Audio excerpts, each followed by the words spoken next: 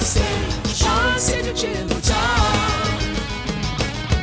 On stage, on stage with Jim and Tom. On stage, on stage with Jim and Tom. On stage, on stage with Jim and Tom. Tom and Jim. Welcome, everyone, to the third Petaluma History episode of On Stage with Jim and Tom.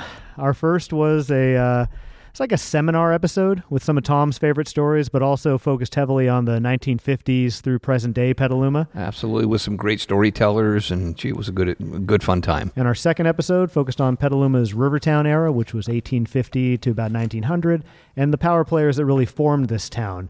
Now, both of these episodes were recorded way back in 2014, and tonight we will have our returning champion who was featured on both of those episodes, and that is historian and 2019 Good Egg, John Sheehy. John, hello. Hi, Tom. Hi, Jim. John recently released a book on Petaluma history called On a River Winding Home, Stories and Visions of the Petaluma River Watershed. And tonight, our goal is to zoom in on a variety of characters and stories that are featured in that book because it's a beautiful, rich, and extremely detailed one that has just, countless things. We could do seriously 100 episodes on this book. So tonight, just a small sampling of things you'll find in there. So, hey, Tom, John, my God, welcome back. Welcome. Thank you. So the goal of this episode is to really bring some of these stories to life. And I want to start with Tom. You feel so passionately about this city's history, and That's true. I want to revisit a discussion we had last week about the bathtub installation. I don't want to go into the bathtubs, but I want you to zoom in. God forbid we'd be here for an hour on that. But I want you to go into why that area is so sacred to you and why the town is so sacred to you. Well, I think growing up in Petaluma was one of the best places you could grow up, and even when I was a kid. Roaming the streets of old downtown Petaluma was also one of my favorite things to do ever. And at a very young age, I was unleashed in this town and able to ride freely about downtown Petaluma on my bicycle from probably the age of 6 or 7. And hanging out on the river. And when my brother and I were young, we lived in the Linda Del Mar tract, which was a part of the original Cedar Grove ranch, or whatever that was called, the Cedar Grove piece of property. And it was at the backwaters of one of the fingers of the Petaluma estuary, the Petaluma River. And we used to build rafts and try and float them, and they never floated. We ended up swimming, I think, every time, catching frogs and hanging out on the river as a young kid, riding downtown, learning how stoplights work and all of those things, watching a lot of my heroes growing up, a lot of the old school Petaluma guys that were still in downtown Petaluma when I was a kid. And it just was an exciting place to grow up. And when I hit my teens, I'd be walking these streets, and I'd already heard so many stories from a good friend of mine, Bill Sobranis, about what life was like in the way before I'd gotten here. And I could imagine myself following in the footsteps of some of these great stories that I'd heard, and actually walking over these same streets that some of these wonderful people had walked. And I've always felt a part of that community. And I think with John, because John and I have been swapping stories forever, I think John has a similar tale to tell about that. Yeah, well, mine's a little different story. I grew up here with Tom, and my family's been here since 1863. So I grew up hearing a lot of those stories around the dinner table, and Bill Sobranis was a good friend of my parents, so he would often pop in while my sister and I were washing dishes after dinner, and my parents would go watch TV, and Bill would just entertain us with stories in the kitchen because other people couldn't stand to listen to any more of it. But by the time I got out of high school, I was ready to leave. I felt the weight of history kind of weighing down on me. And as Tom well knows, I bought a one-way ticket to Europe, and he drove me to the airport.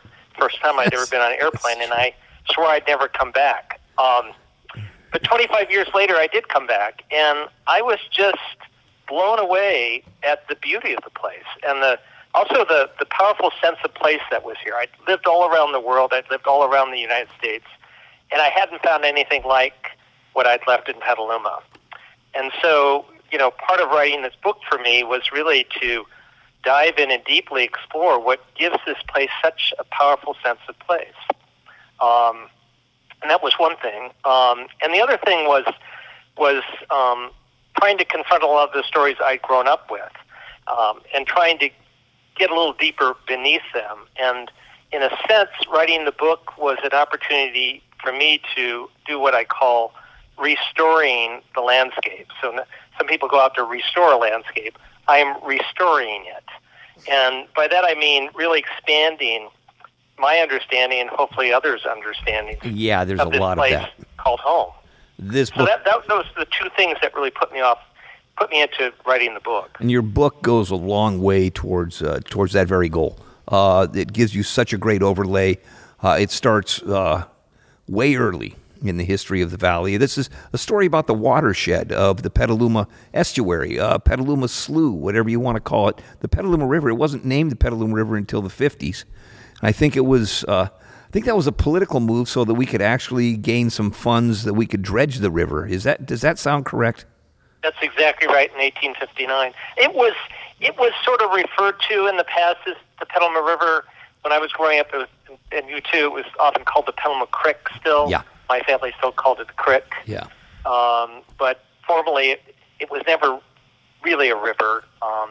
It's always an estuary that rises on the tide and falls on the tide twice a day. So by giving it that designation, they were able to qualify for funding from the Army Corps of Engineers to dredge the river. Yeah, we found out about that, the way the river flowed. I don't know, I know John is keeping up with my brother up in Oregon, and you can check this story with him.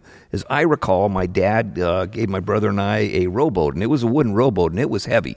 And we would put it out on the river, and we would row out with the tide and try and row back in. And many times, it seemed like every time, we ended up trying to row back upstream, this heavy wooden rowboat against the tide going out. And it was almost impossible and probably kind of dangerous at that time. That was some of my first memories of this river. And your book is about the river and its watershed. And that watershed, I think, runs around the pretty much the rim of the valley that this river is in. Is that correct? Yeah, that's pretty much. I mean, a watershed is not just one big river. The river, in this case, the Petaluma Estuary, is the main stem, and then all the tributary creeks and water sources flow into that stem. Yeah. So, the Petaluma River is it's a saltwater estuary, but depending on the season, like in the winters, maybe up to 40-50% of it is fresh water running down from the mountains and whatnot. So the watershed is defined by what creeks are running and feeding into the Petaluma River, essentially. I love this quote in the preface, and I think it sums it up really well. You say, "The intention of this book is not to promote a nostalgic yearning for the past, nor to lament that which has gone by the wayside. Its purpose is to bring alive the Petaluma River watershed in all of its complexity, past and present, for the sake of place-loving people, specifically those already rooted, becoming rooted, or even re-rooted in this area." So here we are. Welcome to Petaluma. Welcome to Petaluma. This is a topic that we could, obviously spend 10 hours talking about, and let's not do that. But the people that inhabited this area long before it was called Petaluma. I was really struck, Tom, by something you said to me last week in the lead up to this episode, that you said in your learning about our past here, that when you realize what it took to make this place available to us, it was sobering, and it brought you sort of a sense of shame. Yeah, I guess certainly ill ease. I think when you think about it, first off, the book is accentuated by the most incredible photography work of Scott Hess, and he's just done such a beautiful job of showing us how beautiful this valley can be now.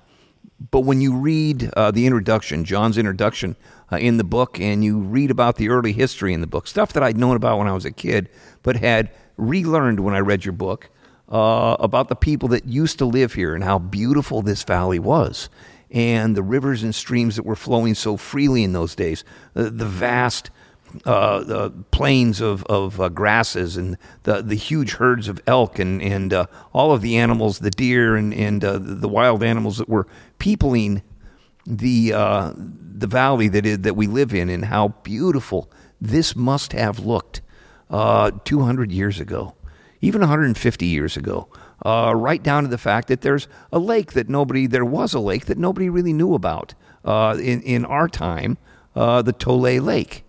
And this lake was out Lakeville Highway. It's how, if you go out, leave Petaluma and go south on Lakeville, you go to a point where you can start looking to the right as you're heading out of town, and you'll see where there used to be a lake there. And it was blocked by a natural dam, and this lake was thought to be a magic place by the Miwoks and the Pomos that had lived in this area. John, does that check out? Yes, it does. And as a matter of fact, when my family immigrated to this area from Ireland in 1863, they settled on the north end of Tole Lake. And that was the family wheat farm and then dairy farm up until the 1920s, 30s. And I'd grown up hearing all these stories of Tole Lake. My grandmother was born there. My great-uncles were all grown there. I never knew it was an actual lake when we went out to see it until more recently, that I discovered that. And that's something that just wasn't common knowledge, as Tom is saying, when we were growing up at the time. We'd heard Tole Lake. I'd heard it a bunch, but never imagined that it was a real lake. I don't know what I thought it was. I also didn't realize my family settled there in 1863, and for what the archaeologists can fathom at this point, it was drained in 1870. So they had a 120-acre ranch there, and I would say about 40 acres of it extended across the north end of Tole Lake. So they would have benefited from the draining of the lake. That would have expanded, the area that they had to plant wheat at the time dramatically. And I never heard those stories sitting around the dinner table at night either. Now, what about some of the magic that surrounded that lake? That was the Alagali who were down by San Pablo Bay. That was their village down there. And Greg Saris, who is the chairman of Grayton Rancheria, describes Tole Lake at the time as sort of the Stanford Medical Center of the whole West Coast. Yeah. So it would attract medicine men and medicine women from up and down the coast who would travel here. And my sense is they would convene like at a convention in a sense. But they also came there with charm stones. And the charm stones were 2 to 3 inches. Some of them were carved in certain ways. And they were used to extract illness from members of the tribes. And they would bring the stones to the lake and then throw them in the lake to drown the illness. So it was a very powerful place. And now that it's a regional park, if you go there from the lake side, you can hike up to a little ridge on the west side. And from there's this special spot that was kind of a power spot at the time. You can see down San Pablo Bay, you can see up Petaluma River, and then you can see all the mountain ridges. You can see Mount Diablo in the south, you can see Mount Tamalpais, Mount Burdell across the way, you can see Sonoma Mountain, you can even see Mount St. Helena. And there was something about the convergence of all those mountains on that one spot that gave it some special spiritual powers that drew people to that area as well. So it's a very special place. Yeah, absolutely. In the heritage of the Coast Miwok and the native Indians along the area here. You had said something, Tom, too, about no one would fight at this time because there was a belief system around this. That's true. That's one of my favorite stories, and I actually learned that from John. If I get this wrong, let me know. But it seemed as though, first off, quite a bit of the governing of the families and the tribes and the nations that lived in this area, it was almost a matriarchy. There was a male that was appointed by a group of older women to be the figurehead of the group and would speak a lot of times. And when it came time for him to speak, I think that was his daily chore, as a matter of fact, to address his neighbors and friends and tell them what's going on. And then there was a group of women who were actually kind of directing him in the way that went. And at this time, having your own personal magic was more important than being stronger than your friends or enemies. If you found yourself in a dispute with someone and it came to physical altercation, you'd lost your power. You apparently did not have enough magic in you to come to a better solution. And therefore, it left you open to be attacked by anybody that wanted to because you didn't have the magic power to protect you. Does that sound kind of correct? Yeah, basically. I think that they saw the world as very spiritual on all its aspects, and each being was very spiritual as well. So I don't know if magic powers or spiritual powers were what people held to their own beings. But the idea is that those spiritual powers formed a deterrent to violence. And if you resorted to hitting somebody or striking somebody or injuring them, it showed that you really didn't have the spiritual power, and that therefore they would take you out because they weren't afraid of spiritual retribution coming from you. Wow. And people are often poisoned is the way they killed people in those times who resorted to violence like that. So that was an interesting deterrent in the communities in that sense. Yeah, it's beautiful actually in its own right. But I guess that at the same time points out that they had a form of execution going on. Kind of. Yeah, they did. And I think, my sense with the women in our modern world, I sort of see them as a board of directors, and sort of the male chief that they select is sort of like the executive director or the president sense. Sure. And he operates at their will, essentially. And when they didn't like the job he was doing, they would replace him, and they'd bring somebody else up from the tribe. So it wasn't like a lifelong appointment as the chief in that sense. You had to perform, essentially.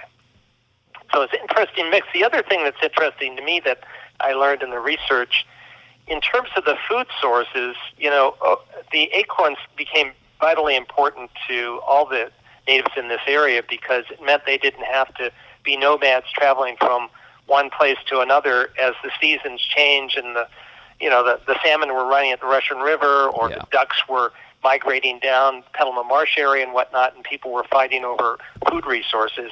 Acorns essentially gave them reserves that they kept in storage for those months, especially in the winter and whatnot, where other food sources weren't as plentiful.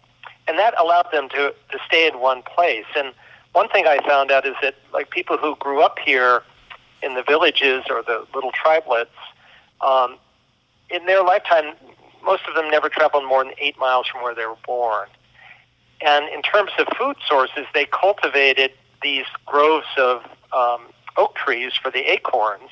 Yeah. Some of the early Spanish who came here described them as roblers, which is a term for sort of manicured groves of trees. And each family had their own individual trees, but then the village itself had communal access to trees that were up in the hills. So there's an interesting mix of sort of individual ownership of the food source and then this kind of communal source. Like if your trees weren't performing or if they had diseased or whatnot, you had access to going out to the communal trees and gathering your acorns, which is another very interesting kind of social way of operating a group of people. Actually a social and an incredible way of managing your forests.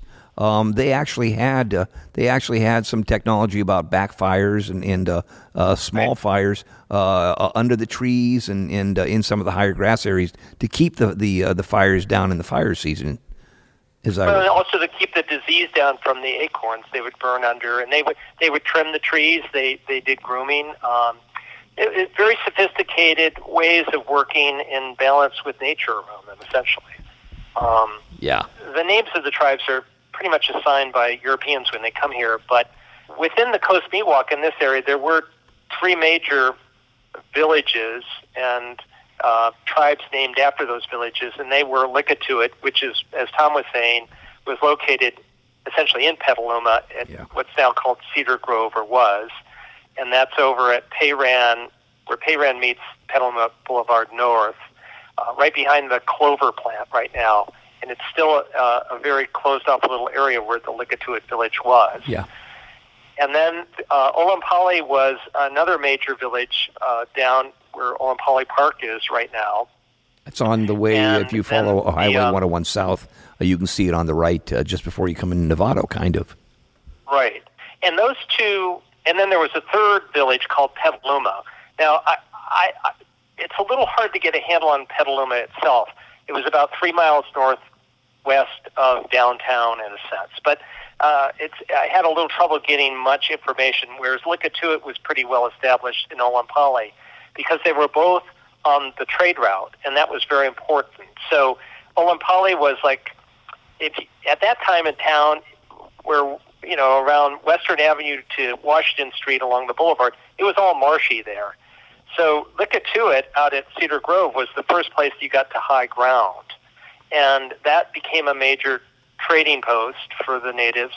And Olampali, which was on the route from San Rafael out to the coast, was another major trading hub, too, that people came to and passed through. And then each of these villages, during the seasons when, whether they were gathering acorns or they were hunting or they were fishing or whatnot, there would be little villages set up along, like, the rivers. Like the San Antonio Creek would have a bunch of tribelets, as it was called. And then they would all come back to the main village in the off-season, in a sense, where they'd have celebrations and whatnot. So those are the three main villages in this area here, all under the Coast Miwok Indian tribe. You have anything to add, Tom? No, I just, I think back to those days and wonder how beautiful, what an incredible life they must have had living here, raising families, and just the food sources were quite plentiful. The water was good, and just what a great place this would have been to be in those days. And these stories you hear about when the ducks took off down in the marshes during the migration seasons, it would like blacken the sky. You know, stories like that are just some of the early settlers who came here in 1850. I know I live on Stone Mountain near Copeland Creek.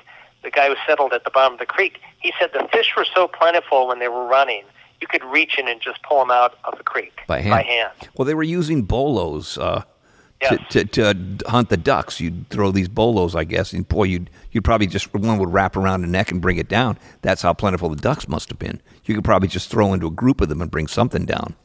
Would have been incredible. It was pretty amazing. They had a really good, from what I've read, I mean, until the acorns became established, there were fights and there were wars over food sources. And then after the acorn became established as a staple, there was more peace among these tribes in this area. And there was a lot of, and that was accentuated by trade between the tribes, essentially.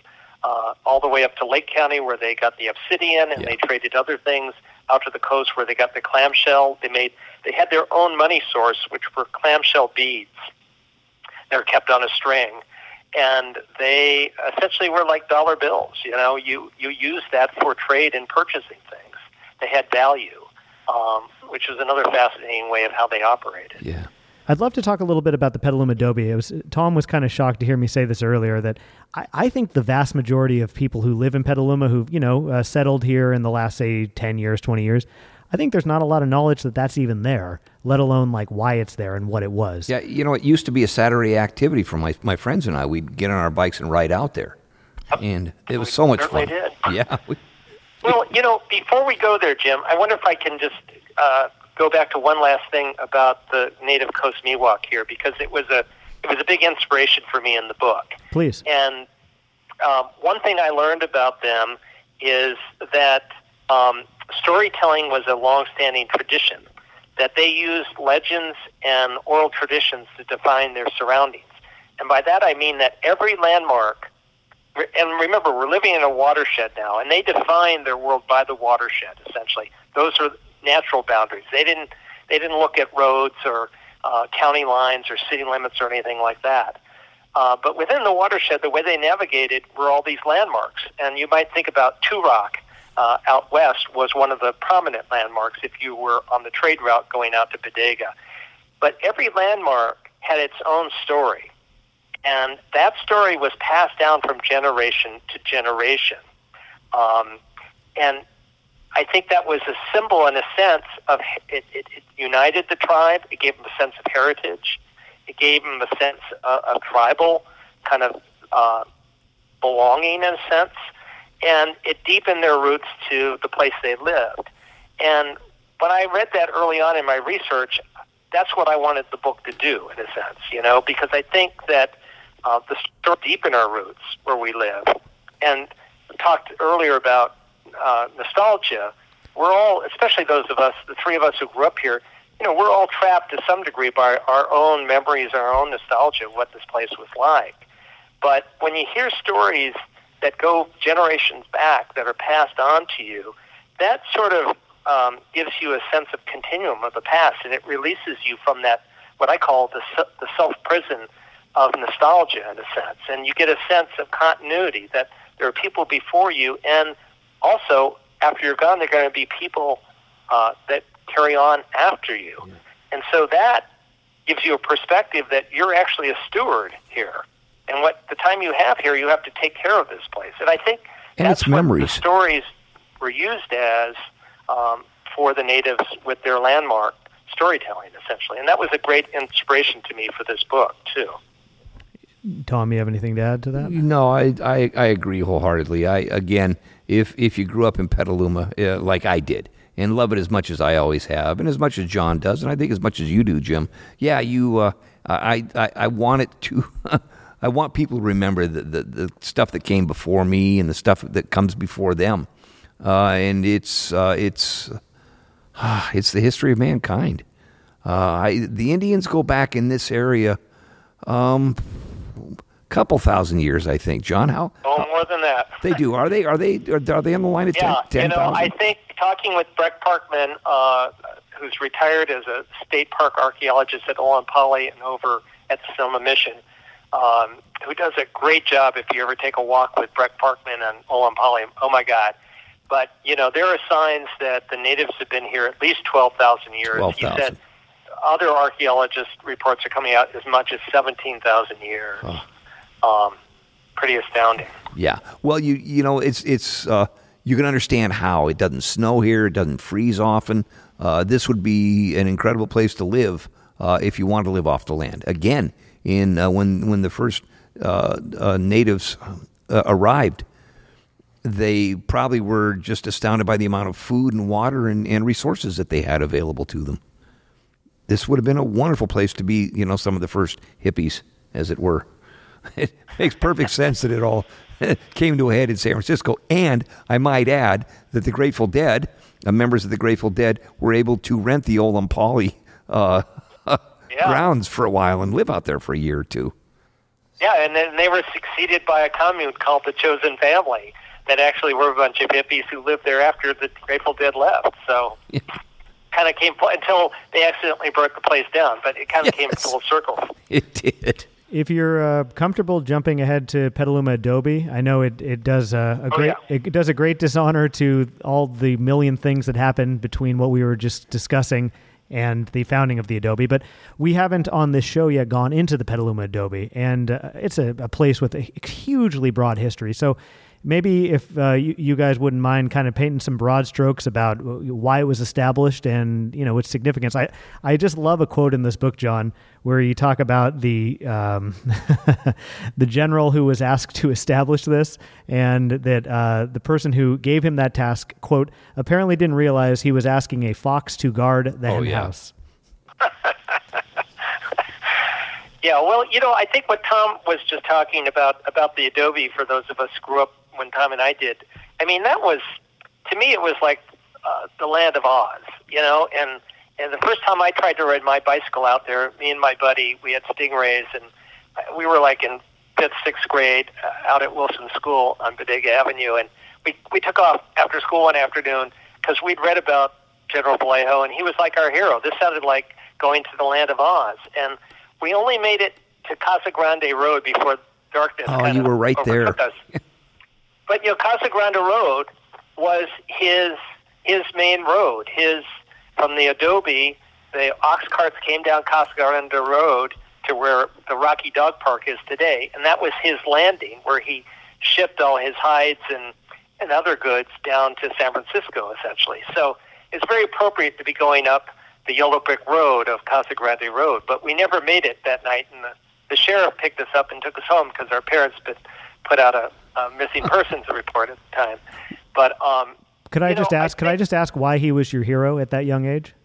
Oh, great. Because he was painted in such rosy terms. Yes. He was like the founder of the area. He'd established Petaluma. He'd built this incredible fort. He'd had all these people working there, and he had his own militia out there essentially, and we'd have old Adobe days, and Bill Sobranis would have this Whiskerino contest going out there, and that's true. they were like it was like a celebration to the fandangos that they had at that time. They had everybody in costume, and they would show tallow being melted. But at the same time, I think 4th grade was the field trip that most Petaluma kids took to the mission in Sonoma. And we learned about General Vallejo there. And I want to point out, as I recall, General Vallejo actually was the one that made himself a general. I think he promoted himself, now that I think about it. He came maybe as a colonel, maybe even a lesser soldier. But he was a lieutenant, actually. He was a lieutenant, yeah. And, but he was given the title of Commandant General, which was not a formal military title. Commandant General of the Northern California Territory, essentially. But it wasn't a military title as general. But they did call him general, and he did take that name, as you're saying. At a young age, 27 years old, he was studying like Roman history, it seems like, and he was like learning how to like establish an empire. I mean, just incredible stuff. The sort of thing that nowadays you just don't see. It's just really incredible that he just, like, I guess, saw an opening, saw a vacuum, and filled it. Well, he was a Machiavellian character, I think, and I describe him as the best of a bad lot at the time. And when he grew up, he was trained by the Franciscans. They ran the missionary system and the school system, but he secretly read the Romans on his own, and he came really infatuated with them. And he saw the Spanish coming into California very much like the Roman Empire, coming into a wilderness with a bunch of savages and imposing order in the way the Romans did in their time. And he also learned from them the technique of divide and conquer. And that's what he used as a technique throughout his entire career. But he was very Machiavellian. He was very opportunistic. And when he saw an opportunity, he went for it. He didn't like the Padres. He didn't like the Franciscan order at all, like a lot of the military at that time. He saw them with these big missions. They had all these natives working for them. They had big herds of cattle. They were raising grains and whatnot. And a lot of the military felt that they were entitled to that. So what happened is in 1834, when the missions were secularized, essentially the military stepped in and took over a lot of them. And that's where Vallejo stepped into the Sonoma mission and took over all the land and all the cows and the sheep that they were raising at that time. And then he just established himself from that point forward in his own little fiefdom here at the time. And when did he fall out of power? When did he fall out of his position of authority? Well, he didn't until the Americans came. But so he came here in 1834 to Sonoma Mission, and he established Petaluma Adobe in 1836. They started building the mission, essentially. And, you know, what he told the governor at the time, the Mexican governor, is the Russians had established Fort Ross. And the Russians had come here at about 1812 or so, and they were hunting sea otter for furs. And Fort Ross was one of their main ports in California. So there was always a fear that the Russians would come further south and impinge upon the Spanish, essentially. So they sent, in 1834, Vallejo was a rather young lieutenant, and they sent him up there to meet with the Russians and find out what their intentions were. Well, he went to Fort Ross, and they greeted him like a long-lost neighbor, and they treated him well, and they fed him well, and they got along really well. And they wanted grain. They wanted wheat and whatnot for their settlements up in Alaska. That's one of the things they were negotiating, and they wanted to get that from the Spanish. So Vallejo left Fort Ross, and he went back to the governor, and he said, oh, my God, they're looking to move south. We've got to get a fort up in Petaluma area, like right away, which was all manufactured from what the records show. And now a lot of the Russian documents have been translated, and we see how the Russians at the fort at the time saw Vallejo. They did not see the Spanish as a threat. They were about ready to leave Fort Ross because they had pretty much exhausted all the sea otters along the coast. So there's no need for them to stay any longer. But Vallejo used this to his advantage to get the governor to, A, establish him at the Sonoma Mission, and B, to allow him to build a fort in Petaluma to defend essentially the southern part of California. the fort that he built using native labor, and these were all natives who had been living at the Sonoma Mission, essentially wasn't really a fort, it was a factory. It was never manned with military. Vallejo had his own kind of unit of military guys. And one thing to understand is that the Mexican government in California at the time was very fluid. There was a lot of intrigue going on, and governors lasted from 1 to 2 years. And there were a lot of power plays. So what Vallejo did is establish his own power base here in Sonoma County with his own military. And then what the fort at Petaluma Adobe allowed him to do is create a factory. And with all these native California Indians working in his factory, essentially, for him. Yeah. And that's where he built his money, essentially. And he raised cattle. He took the mission cattle and he expanded it. He sent one of his guys over to England and brought a bunch of sheep back. And then he started raising wheat, essentially. And so those were the things that made him money. And he exported those down to San Francisco. The cattle, it's kind of sad. They weren't interested in the meat. These longhorn cattle that the missionaries had brought with them, they wanted the hides because they wanted to make leather out of the hides, and they wanted the tallow for making candles and soap. Yeah, and soap. So when the ox carts went down Casa Grande Road from the Petaluma Adobe to what is now Rocky Dog Park, they load onto boats going down to San Francisco. They would load all these hides and all this tallow. The meat was often just left by the streams where they slaughtered the cattle for the grizzly bears and wolves and coyotes and whatnot to eat on. They jerkied some of the meat, but they weren't really interested in the meat that much. And that's how he made his money. And the wool from the sheep was woven, and that was also shipped away. And a lot of the tallow and leather goods were shipped to Europe, it turns out, and later to New England in the 1840s, where they wanted leather goods. So that was the focus of the Petaluma Adobe all those years as a factory. Just a fascinating character, I mean, just a person who would not take no for an answer and was very good at just getting his way. And so, Tom, you were kind of referencing that, he had to see his way out of that position when the Yankees came over. But he acquiesced pretty quickly, and I think he actually found himself as one of the California's first elected lawmakers. I think he was in the first California Assembly, as I recall, and I think he remained in politics for quite a while in this state. Speaking of his problematic past, he helped lawmakers draft the Act for the Government and Protection of Indians that legalized slavery of the natives. Yeah. That was one of his first acts when he was elected to the first legislature when they created the Constitution of California, which is kind of strange in a lot of ways because in later years he portrayed himself as a big friend of the Indians. But that allowed, if you saw an Indian not employed on the road, you were, as a white person, you were allowed to capture that Indian and put him to work. Likewise, orphans were immediately farmed out to farms of white people as well after that. So it was a very sad law that went into effect with the Indians. It basically enslaved the Indians after California was established as a state by the Americans. June 14th, 1846, a band of Yankees called the Bear Flaggers invaded his home in Sonoma and took him prisoner. War between Mexico and America declared a month later. And then Vallejo he was in prison, and then after 2 months he returned home. His Rancho Petaluma was stripped bare.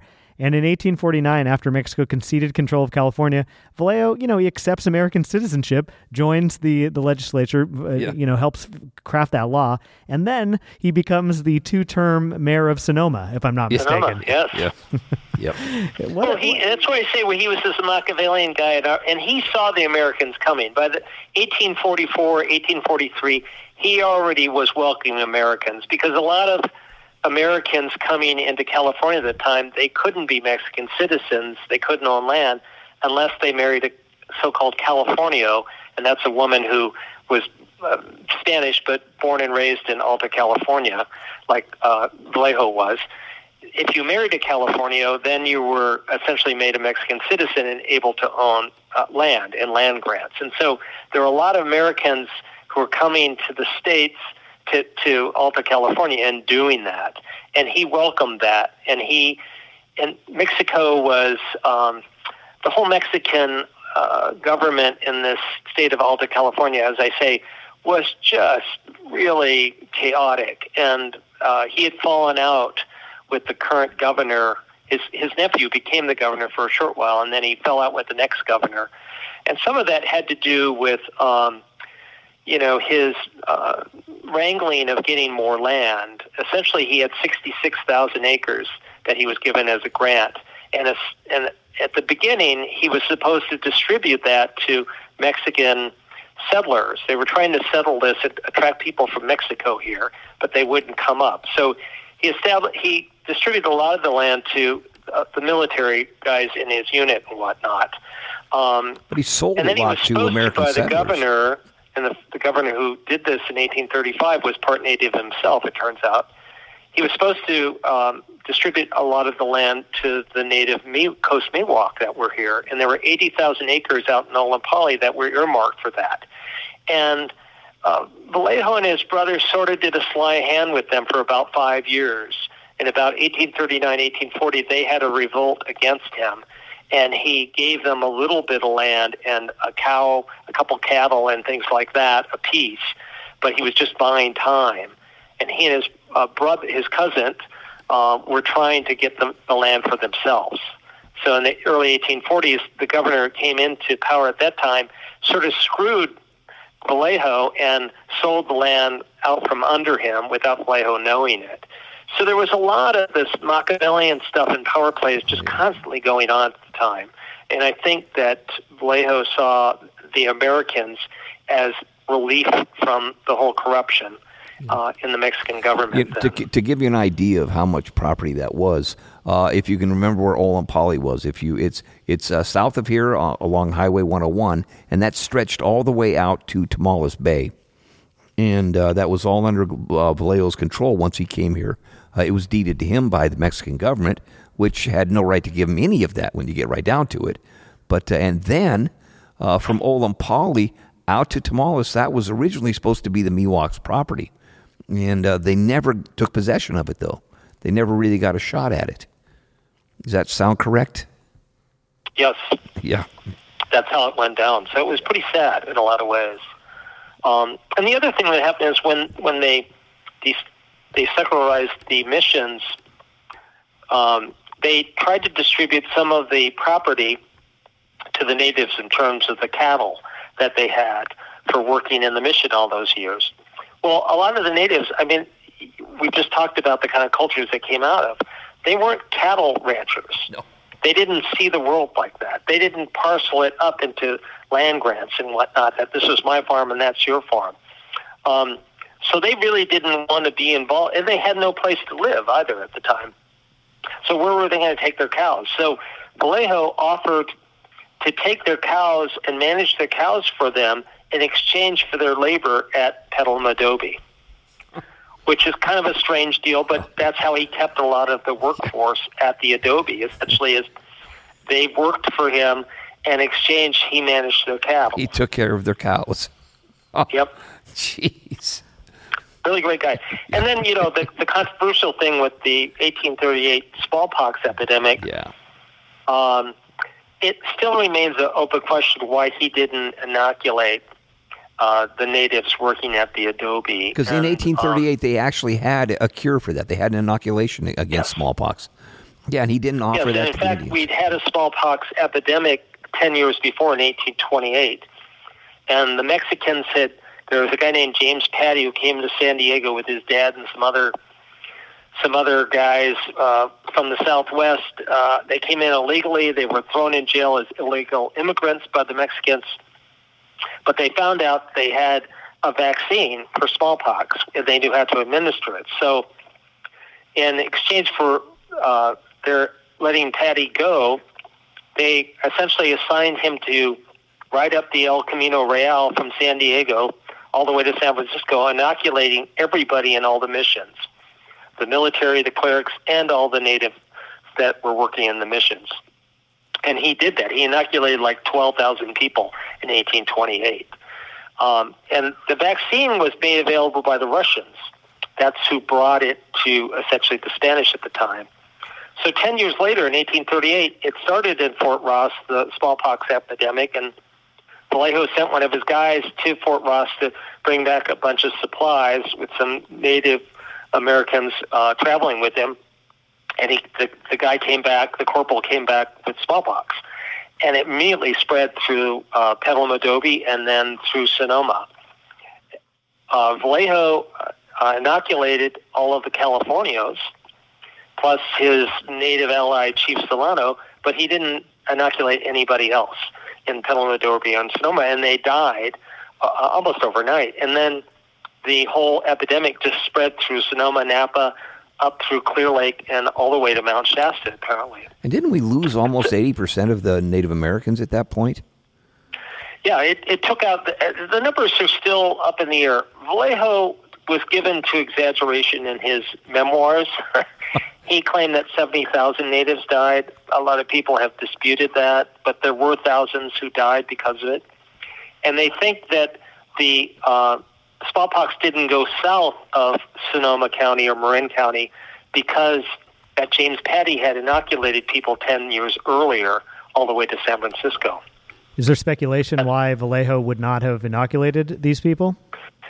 None at all. And as I said, a couple of years ago, they came out with a translation of the Russian documents at Fort Ross at the time, and the Russians inoculated everybody when the smallpox started. They lost 4 natives there in their colony in Fort Ross, and there was probably 300 to 500 people there at the time. And they, in the documents, they question what Vallejo was thinking, because this was his workforce. This was the factory force for him, and the source of all his wealth, essentially, with the tallow and the hide company. So after the disease had spread quite a ways, Vallejo did write letters to Monterey, to the Mexican government headquarters in Monterey, saying, we've got a terrible epidemic up here. You guys have got to get ready for this, get some vaccines going. And the governor at the time wrote back and said, we can't find any vaccine right now. But they weren't interested. They didn't take any actions. And the smallpox never went south. So some people think that Vallejo wrote that much after the fact because he was covering, he's covering his butt, essentially. Some sad things, his brother, Salvador, and another member of his military unit wrote that there were so many deaths here and there was no burial that the hills were just littered with white bones, which is just a shocking sight to think about at the time. Absolutely. And this is the problem.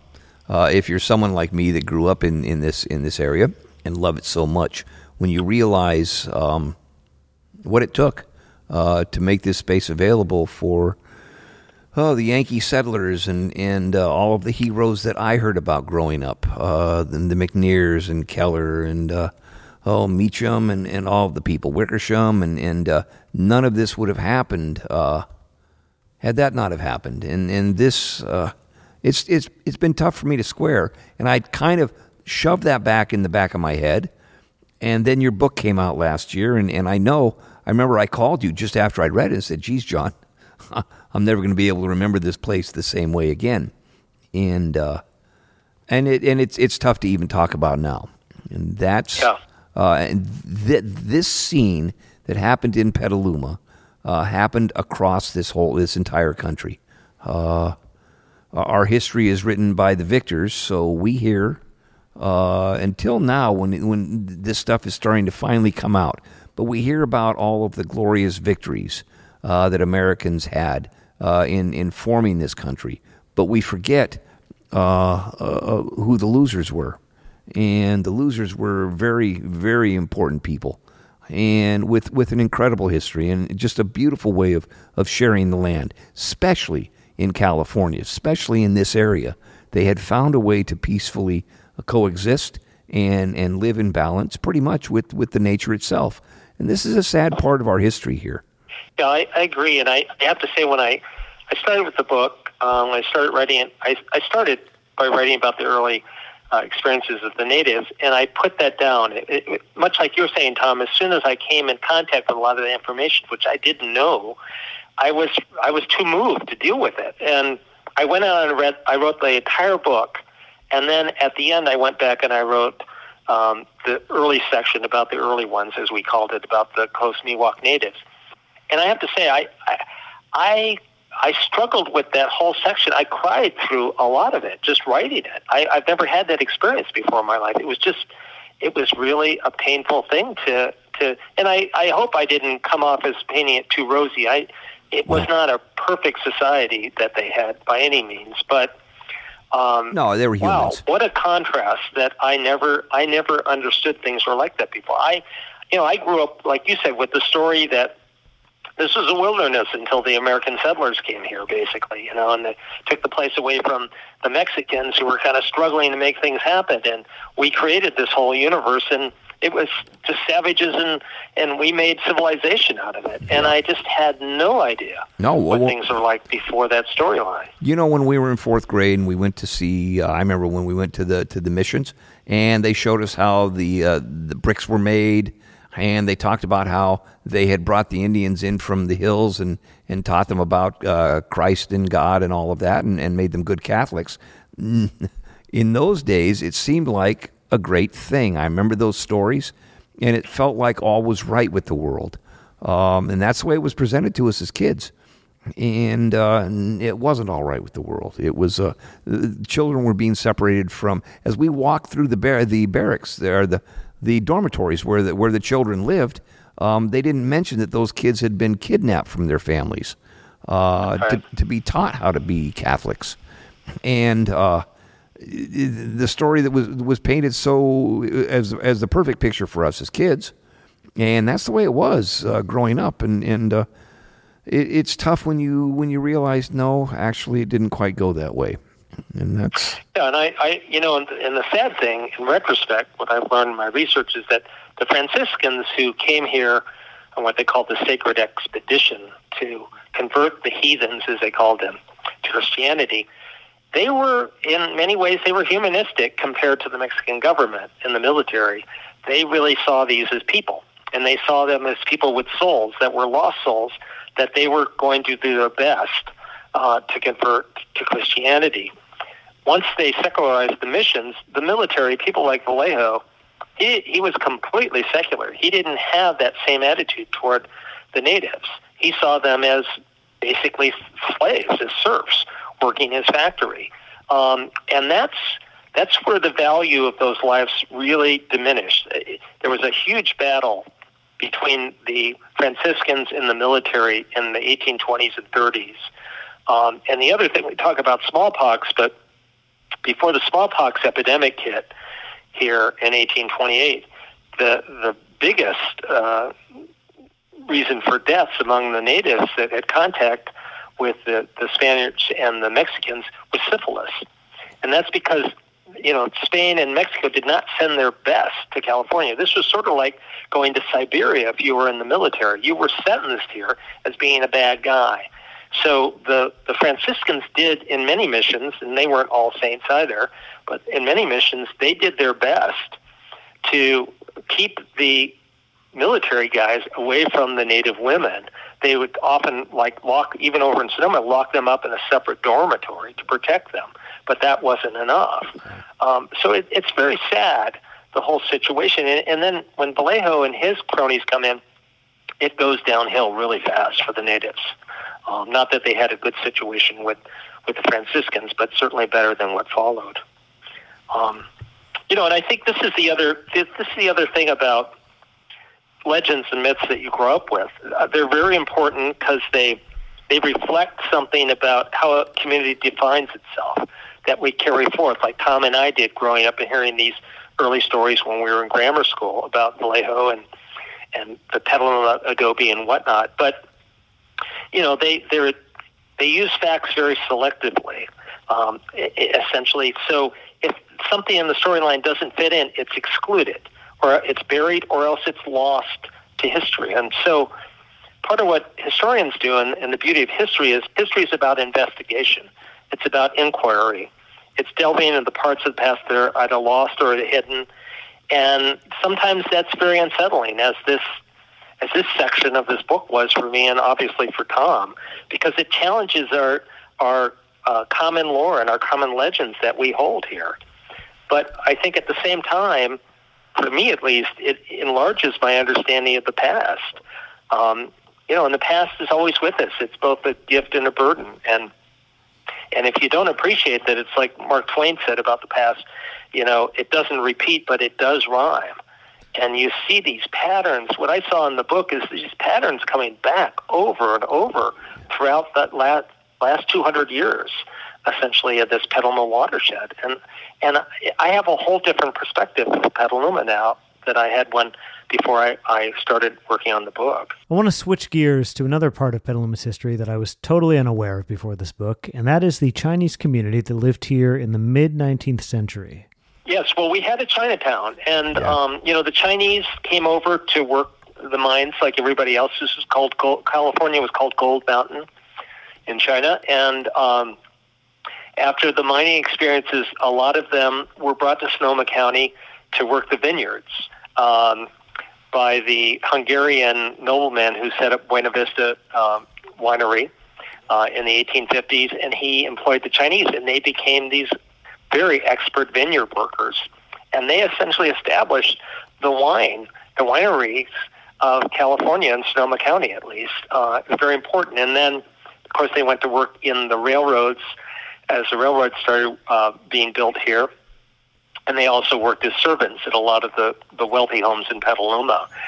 So they had just for background, they had a Chinatown that in the through the 1870s, early 1880s, was located where the McNair buildings are right now on Petaluma Boulevard near Western Avenue, and extended over to B Street and a little bit toward C Street along the boulevard.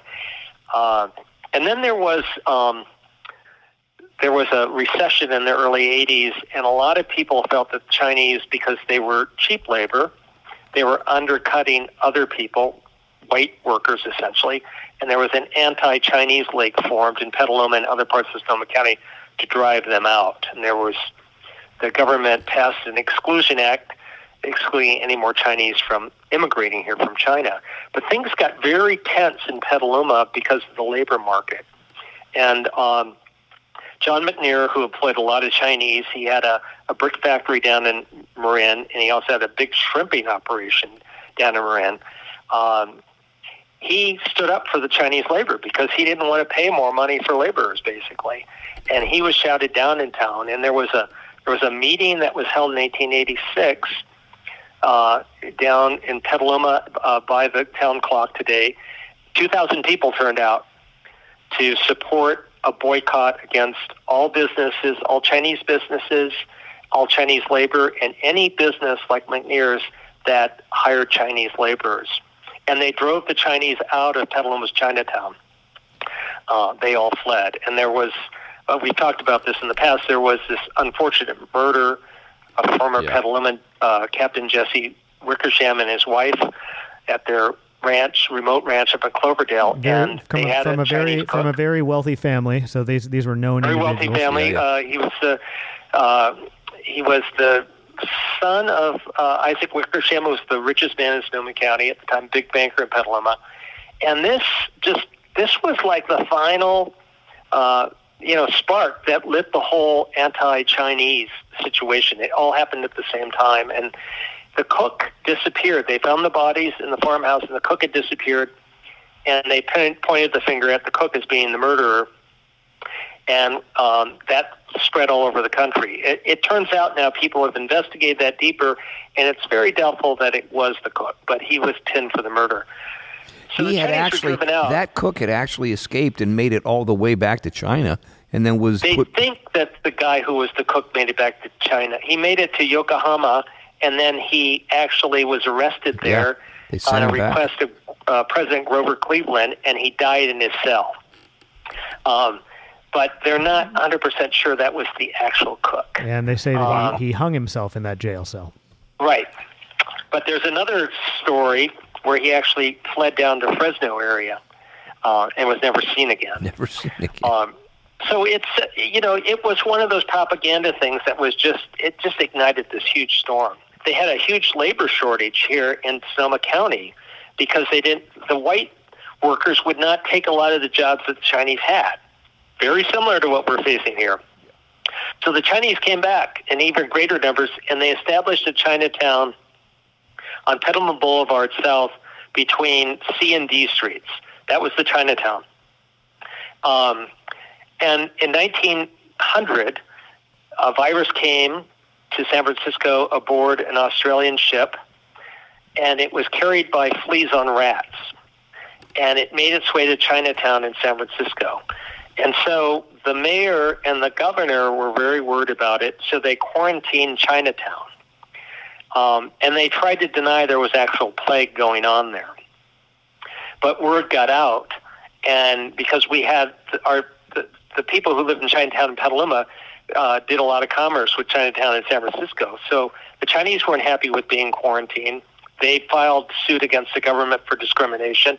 The governor joined them because the governor was trying to deny that there was any epidemic at all because it would hurt tourism in California. I mean, there are so many parallels to our current moment between the racism, the xenophobia, the denial of reality to save face. It's absolutely just mind-blowing. Sorry to interrupt. Sorry to interrupt. It's what I was saying before. History doesn't repeat, but it rhymes.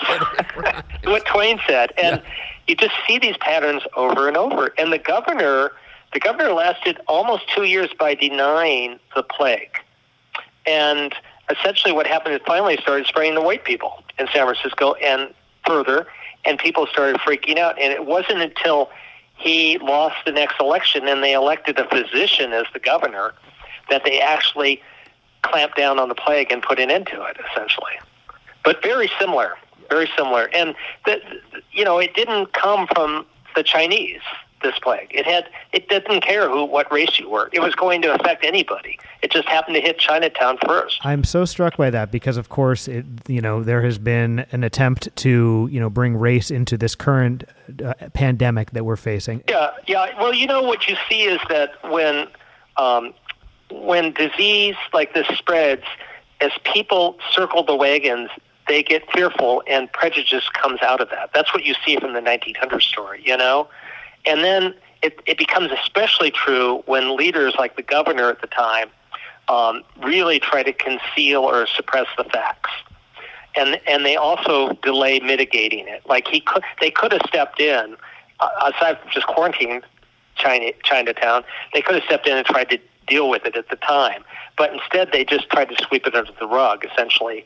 And then they assigned, this racist name to it for political gain, essentially. Very similar game plan, essentially. 100%. Yeah. So, Tom, I don't know if you have anything to add to that segment. No, but if I ever, there are several points in Petaluma's history that I would love to go back and visit. And I would, if I had a chance, I would have loved to spend some time in one of Petaluma's Chinatowns, in particular the one on 4th Street. That was the original. It was a burgeoning little community. There was a lot going on. There was a ton of culture. And it would have been a cool thing to see in its time. So that's always been one of those earmarks in Petaluma that I'd wish I could go back and look at. Yeah, I think there was, just reading about the Chinatown in 1900 on the boulevard there, and it's basically where the theater district is now. It was pretty lively. They had their own Masons Lodge, although the white Masons would not acknowledge them as Masons. They had their own temple. It's called a Joss House, yeah. And it was a Buddhist Taoist temple that they prayed in, had events in. They had laundries in town. They had restaurants in town. They had a lot of merchant communities going in town. And also, behind the scenes, they had places along East Washington Street by the river there, by Washington Street Bridge. They had opium dens going on. They had gambling parlors as well that caused a lot of problems because a lot of the white men like to go to these places. Yeah, and I got to chime in. That's part of what I just to see that style of debauchery. I would have loved to see that for a night, maybe. Yeah, I mean, it was pretty rich, and yet we had this at B Street and the Boulevard, where that empty lot is next to Rex now. There was something called the Chinese Mission School that was taught by people in Petaluma from the Congregational Church, and it turns out that the purpose of the school, they trained people in English and in Christianity, and a lot of them were servants to the wealthy houses on D Street, essentially. And the purpose was not to assimilate the Chinese into our culture. It was to train them as missionaries to go back to China and proselytize to save the heathens. And this school was a block away from the Chinese own temple, the Josh House, which just strikes me as one of those other just incongruous situations that they refuse to acknowledge the spirituality or the religion of these people and essentially saw them as heathens. Very much like what happened with the Indians and the Spanish Franciscans. Yet another rhyme. Now, I don't know that this is in the book, but John, you have been doing some research more recently on the African-American community that lived in Petaluma during this same time period. Yeah, we had a pretty lively African-American community from about 1855 to about 1880. And it was comprised of people from two backgrounds. Some were freed black men and women who came from the North and migrated here in the 1850s. George Miller was a very prominent person. 1855, he came here with his wife and two kids and established a barber shop. So barbers were one of the professions that blacks went into at the time. They had learned the trade working on the plantations, and the plantation owners farmed them out to other white men to do barbering. And he came to California, and they were sort of very prominent positions because your clientele were white. And a lot of times they were politicians and businessmen, and they would congregate at the barbershop because that was a place where guys hung out in the day to get their beards trimmed and their hair trimmed. And so a lot of blacks really learned the ways of politics and business there, and George Miller was one of them. And they were looked upon well by the white clientele, and they had prominent positions. So what George Miller did is the other group that came to California as slaves, the Southerners came to the mines. And a lot of them were given the opportunity to work their way to freedom through the mines, either working for their owners or working nights and weekends where they would make their own money in the mines and buy their way to freedom. And a number of those blacks also came to Petaluma at the time. A lot of them worked as laborers in Petaluma. But George Miller, and there was a couple other black barbers in town, and he had his barber shop on Main Street across from Starbucks, where that parking lot is right next door to the Steiger building. It was called the Town Building. Oh, actually, George Miller had that was where the other Frank Miller had his barbershop there. George Miller had his barbershop at Lala's, the ice cream shop. And George Miller became a big player in San Francisco and in California for the black associations. They had this colored convention every year that he went to as a delegate.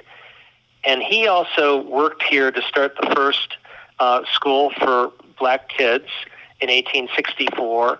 They opened one on Washington Street, East Washington Street. And he also worked to start the first black church, was the African Methodist Episcopal Church, the ME. And that house is still standing. It's at 109 Howard Street. It's at Howard and Western Street. It's the first house going north behind what used to be Bacala's Grocery, essentially. Now, was that... And that was their spiritual place. That was their church? I thought it was a school. That was a church? That was the church. Ah. And then there were other schools. I mean, this is a long story about separation. There were separate but equal laws passed about educating black children, and they had a school at 5th and D Street, essentially in the backyard of John McNair's mansion, which kind of blows me away, was this black school, all black school that was segregated at the time. But they had a pretty lively community here, and one of the differences between Petaluma and Santa Rosa is a lot of the blacks that came to Santa Rosa came with their owners from the South, and they were still in servitude in Santa Rosa.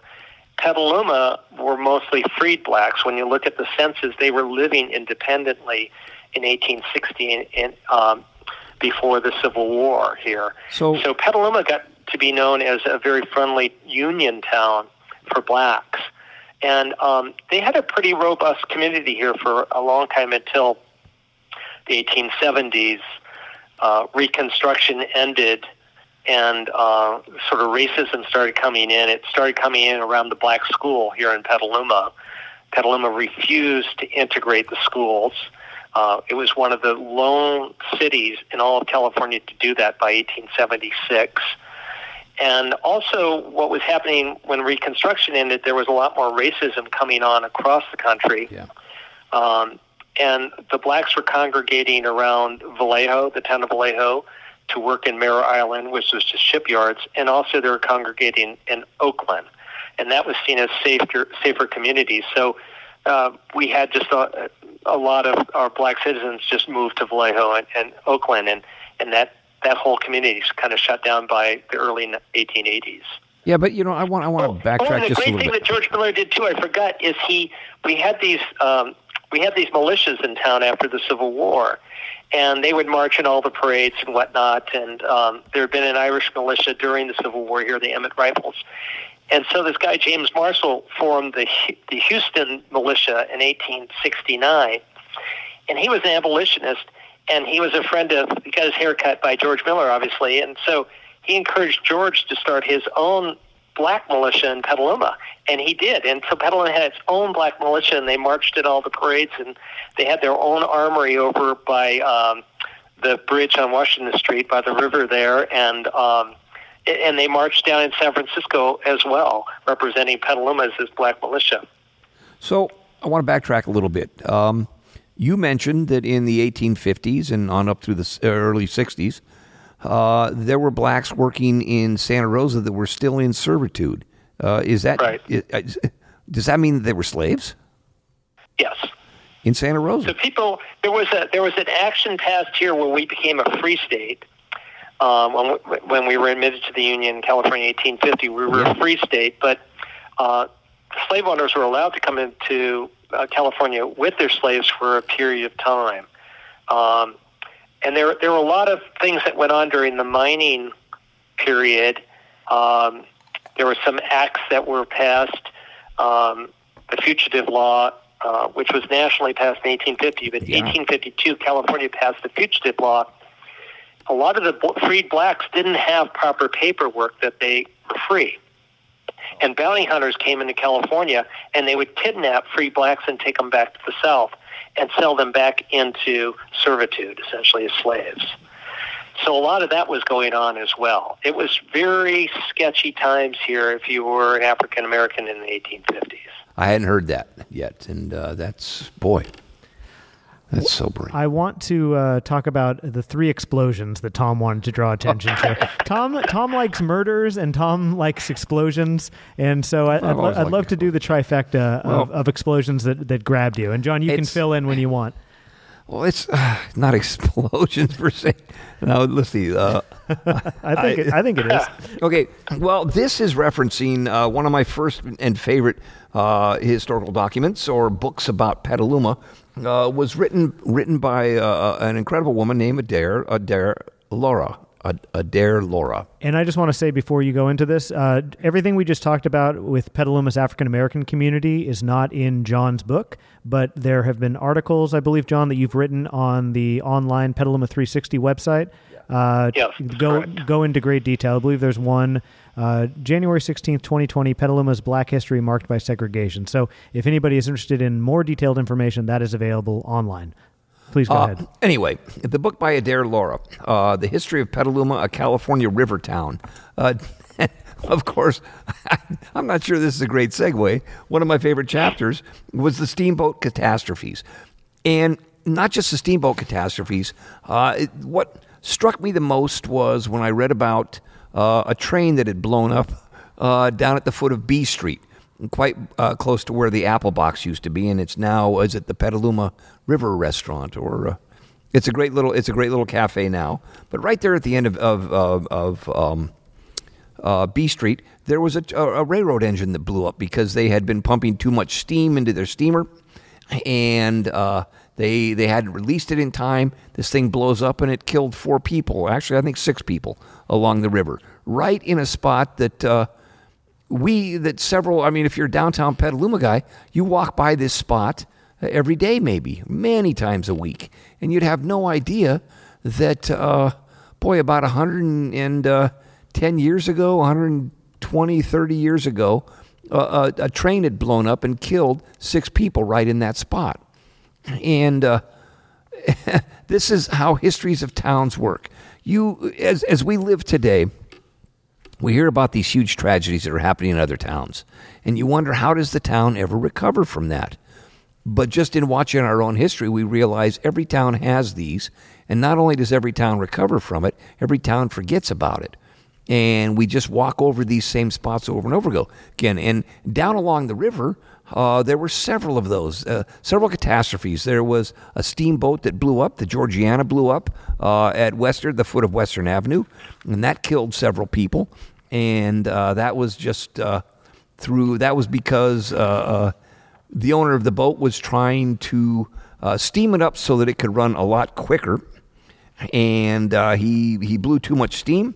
And this was Captain Thompson, I think was his name, and his fireman, his onboard fireman, was complaining about it. He goes, "Oh my God, this damn fool is going to blow this boat up, and he's probably going to kill me. And if I get off this boat today, I'm never going to set foot on it again." Well, son of a gun, he was blown off the boat that day, and he did die. And as they were taking him away, he wasn't dead yet. He said, "That damn fool Thompson killed me." And on that one, I think 2 or 3 people were killed at the foot of the Western Avenue. The railroad train that blew up. Before we get to that, John, anything to add on what Tom has said so far? Well, I think from what I've read of the histories, steamboat explosions were rather common at the time. Yeah.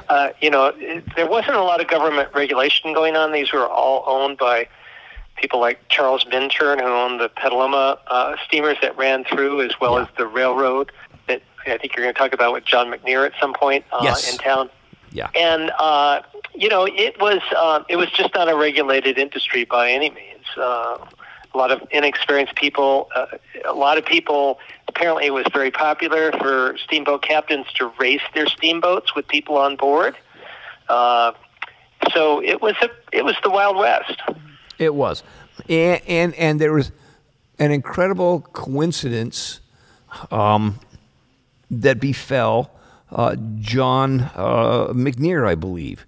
The day that the railroad engine blew up, the train engine blew up on B Street, he happened to have been bending over to tie his shoe, and he was one of the few people in the area that wasn't killed. Coincidentally, the shrapnel blew over him, and that's what he said. If I hadn't bent over to tie my shoe, I would have gone with everybody else. It would have killed him. But the coincidence here is, and I'm not sure if it was his mother, but it was his father's, his father's first wife, and it might have been John's mother, but I don't know, was killed in an... No, it was his son's first wife. It was his son's first wife? It was George P. McNair's first wife. John's son, George P. McNair. Okay, so it was his son's first wife was killed in a steamboat accident along the river. And important to note, if you didn't listen to the second episode of these, and if you don't know Petaluma history, the McNear family, I mean, these were, what do you think, John, maybe the most prominent family of that time, or at least tied for first or second place? They were one of 5. There were 5 major capitalists in town, and he was among them. And probably of them all, he was the most visionary in a lot of ways.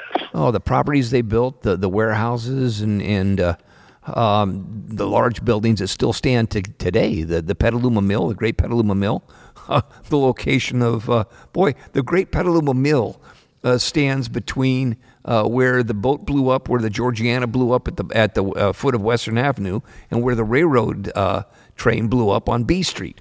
And this was a McNear building. I guess this all happened around. Of course, the McNear building on Petaluma Boulevard, which houses the Mystic Theater, and took out, it was, if you go to the back side of that building, that's where the original Chinatown was in Petaluma. So he built this building all the way from B Street, almost to Western Avenue, from Petaluma Boulevard all the way back to 4th Street. And that building is one of Petaluma's most glorious buildings. It's just a beautiful piece of history. And you can walk by and see that thing every day. And you had another explosion. Was it a... Oh, boy. Or is that all? No, there were actually 3. And unfortunately, I've lost all my notes talking about the first section. Well, I mean, John mentioned Minturn, and this is somebody that you had some feelings about. Oh, yeah. Well, Minturn was a boat captain who capitalized on the steam passenger business between San Francisco and Petaluma. And when he saw the handwriting in the wall that it was going to be going to railroads soon, he jumped into that business. And every time he'd jump into a business, he would do it with both feet, and he'd go for blood. He was a ruthless businessman. And he did have, I can't remember which one of his boats did blow up, but one of his boats, I think it was the Red Jacket or the Kate Hayes, were in a race to make it back to Petaluma, and they were running their steam heavy, and the fireman on the boat that day, in order to keep the steam going, was using an oar to hold down the steamer buttons so that the steam would build up more and push more and get the boat moving quicker. And son of a bitch if that boat didn't blow up and kill several people with it. That was the Pilot. I think that was a boat called the Pilot maybe. And that boat, it blew the engine, but it didn't blow the boat up. And the boat actually was repaired and ran for many years afterwards. And this is all... This is in Adair's book, isn't it? I think that's this is mostly in Adair's book, yeah. And unfortunately, I was going Well, you back. know, the beauty of Minturn and what happened with McNear boarded, as Tom said, Minturn decided he was going to build a railroad from Petaluma all the way down to essentially San Rafael to Black Point. And this is mid-19th century, am I correct? Right. Yeah. Okay. Right. This was going to be the first railroad when railroads were really early. So he started building out of Petaluma. He only got 2.5 miles to Haystack Landing, which is down by where the Dutra plant is right now. And so boats would come to Haystack Landing because it was too shallow to come up to Petaluma still at the time, and the river. That's as far as they could get. And they would have to take this little 2.5 mile rail steamer down to Haystack Landing, and that's what McNear was getting on that day, to go down to board a boat in Haystack Landing to San Francisco. And it's ironic that he almost died on Minturn's train because, as Tom said, Minturn had 2 steamers running up and down the Petaluma River in the 1850s. He had monopolized the boat traffic, and McNear got fed up with that and put his own boats out there to challenge Minturn, essentially, and started undermining his monopoly. So yeah, and he was charging the half fact that price. he would get on a Minturn train and almost lose his life is very ironic in a lot of ways because they were close. They were clearly enemies in that way. You know what? And that's weird. After the first part of this, that could be considered the light material. Yeah, well, I mean, that's very true, because there was another topic which seems like very light, even though I think some people were killed in it, which is the brawl about the track rights in Santa Rosa. Oh. And that has overlap with Petaluma a bit. Yeah, well, that was the second time Petaluma went to war with Santa Rosa, I think. First time being, of course, the famous Washoe House story, Yeah, which I think we've told 5 or 6 times on this show. Yeah, absolutely. Yeah, which is probably just a total myth itself. So, Well, it might have been. a lot about the relationships between the 2 cities. Yeah, Yes. and it makes it to the book, actually. The Washoe House story has its Yep. own page. I love that. It does. Yeah, it does. But let's Although talk- I kind of discount it quite a bit, but it's symbolic. It's one of those legends that speaks truth, even though the facts aren't there. Okay. Yeah, right. Let's hear about the second battle. Well, the second battle, I don't know if you've got the background in for the names and all of that, but it had to do with, was it McNear even at the time that was trying to build a rail line that went all the way up to Healdsburg? They wanted to ship redwood and products from up there. No, it was the electric rail line. And it needed... So the San Francisco Northern Pacific line had come through already under Peter Donahue, and then his son went bankrupt after Donahue died, and it was purchased by, I think, the Central Pacific Railroad at that point. So what McNair did at that point, he was still trying to get away from the monopoly of the railroad, and they wanted to build an electric rail line, which had just started up in Maryland, these electric lines, because in turn of the century, electricity and power plants had just really come into vogue, essentially, in Petaluma and whatnot. Yeah. So that's what he went out to raise money to do, and they built this Petaluma-Santa Rosa Railway, which was called the Juice Line because it ran on electricity, a line above the car, and it ran from Petaluma up to Sebastopol, and then from Sebastopol to Santa Rosa. And the battle came when they got to Santa Rosa, they tried to cross the tracks of the California Railway, and they were blocked by the owner of that railway, a guy named Foster. Yeah, now he brought his a wealthy steam guy engine. who also brought this big ranch down in Lakeville that William Beeler had bought at the time. So he and McNair got into this battle about allowing the electric train line to cross the tracks of the regular rail that ran all the way up to Hillsburg and Ukiah, of the California Northwest Rail line. And that's where the battle started. Yeah, right at the spot where I guess the tracks were to cross. Had they built the tracks? They built the tracks all the way up to the line that they needed to cross, and this is where the battle actually occurred, such as it was. I don't know how many times the steam engine has been used as a weapon, but as I recall, that's how it went down. They ended up pulling a steam engine up to the scene of the battle and then releasing steam on the combatants. Is that correct? Yeah, then they bring in cars full of sand and dump sand on the rails. So the Juice Line guys couldn't get the cars away, across the line, essentially. They were doing all these maneuvers. And what was interesting, they drew this huge crowd of people to watch this whole thing unfolding. Of course. And who won? The Juice Line finally won. The director of the Juice Line, working for McNair and whatnot, essentially laid his body on the tracks. And they brought the California Rail locomotive to within inches. And they had two rails on both sides. They were going to close off the tracks.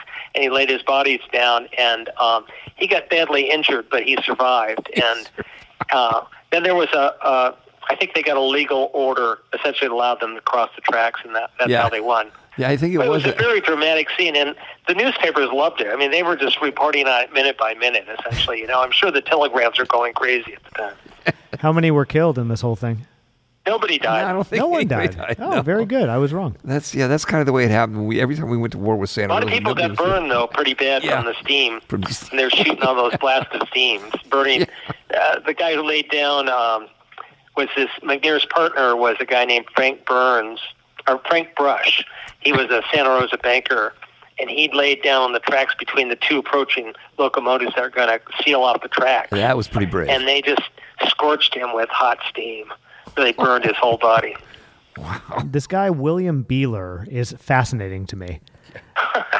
Just because he's a German immigrant, I believe, and he comes here and he what does he do? He essentially destroys a lake. Yeah, he dynamites. He does that. He gets involved in the railroad business. He's just jumping around doing all this different stuff, and yet I've never really seen any trace of him in modern day in terms of buildings or street names. Tom thinks there's a street name. Isn't there a Beeler that comes off of one of the Lakeville Highway 2 or something like that? There might be a Beeler. Oh, really? Somewhere out there, I've seen Beeler somewhere. But I'm so struck that this guy who, John, is all over your book. I mean, he's on 7 different sections, which is unheard of if you look at the index. What is this guy's story? How did he get here? How did he get so much power, and why did he leave? Well, it's interesting you say this because this is one of the problems I have with the legends again. We've got 5 big capitalists in Petaluma at the time, like the McNairs and the Wickershams and the Meachams and the Hills, And that's all we ever hear about in the legend. Here's a guy who was probably one of the wealthiest guys in the entire county, among maybe 6 people, and he's never written about. No. And he's probably one of the most progressive, but he's down in Lakeville. And you got to understand, Lakeville at the time was a little bit of mind out of sight for Petaluma. Petaluma was settled by a bunch of New England Protestants. And Lakeville, along with Sonoma Mountain, was where the Irish immigrants, which was the first big immigrant group to come here, my family among them, they were all secluded down in Lakeville. And so Beeler bought in Lakeville, and he made a big splash, but they didn't pay a lot of attention to him in Petaluma. He wasn't a big banker or anything. But he came from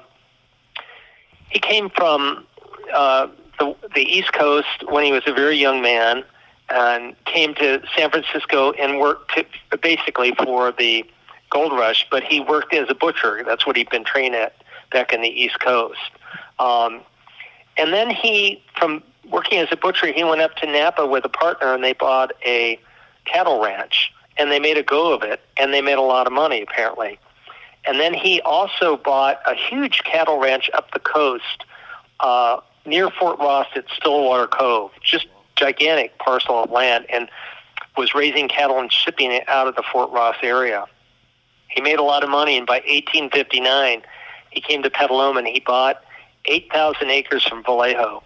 Now, Vallejo still had a lot of land, but he was really broke and poor, and he was selling it off in lots. So Beeler bought 8,000 acres that extended from Lakeville all the way over to Sonoma, essentially. And it cut through, as we were talking, it included Tole Lake. And right now, if you go down to Lakeville, he built this beautiful Victorian home that's still there. It's a yellow home on Lakeville Highway on the right.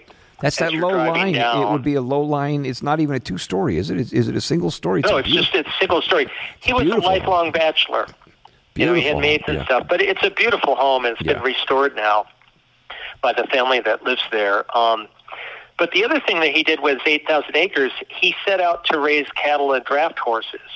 And that was, they had all these longhorn cattle here from the Spaniards, which it was not very good meat and whatnot. They're mainly for hides. So Beeler and other people started importing really top-grade cattle from the East Coast, as well as draft horses. And Petaluma became the center of draft horses in the whole West Coast, essentially, thanks to Beeler and a couple other people, essentially.